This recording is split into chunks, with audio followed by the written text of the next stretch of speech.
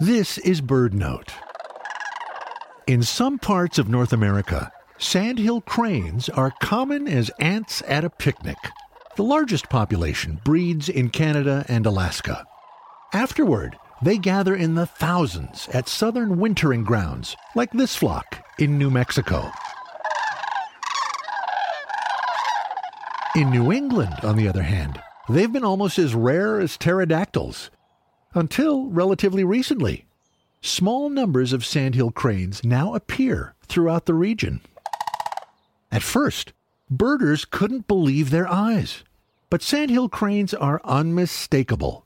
They stand almost 4 feet tall, with a wingspan around 6 feet. Their plumage is gray, with a brilliant red forehead. When a sandhill crane chick hatched in Maine in 2000, it was evident the New England birds were not just strays. Cranes now breed in several parts of New England, especially Massachusetts. It's one of several areas the sandhill cranes are recolonizing after losing most of their historic wetland habitats east of the Mississippi. While many species are struggling, it's important to celebrate the successes, too.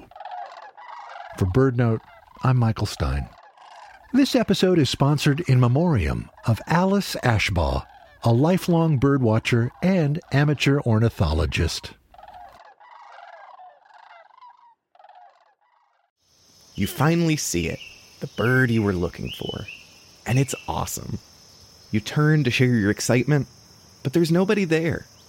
Enter Birda. Birda is the new free app that connects you to birdwatching enthusiasts all over the world.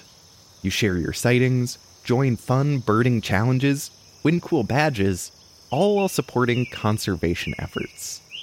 You can find Birda, that's Birda, on all app stores for free.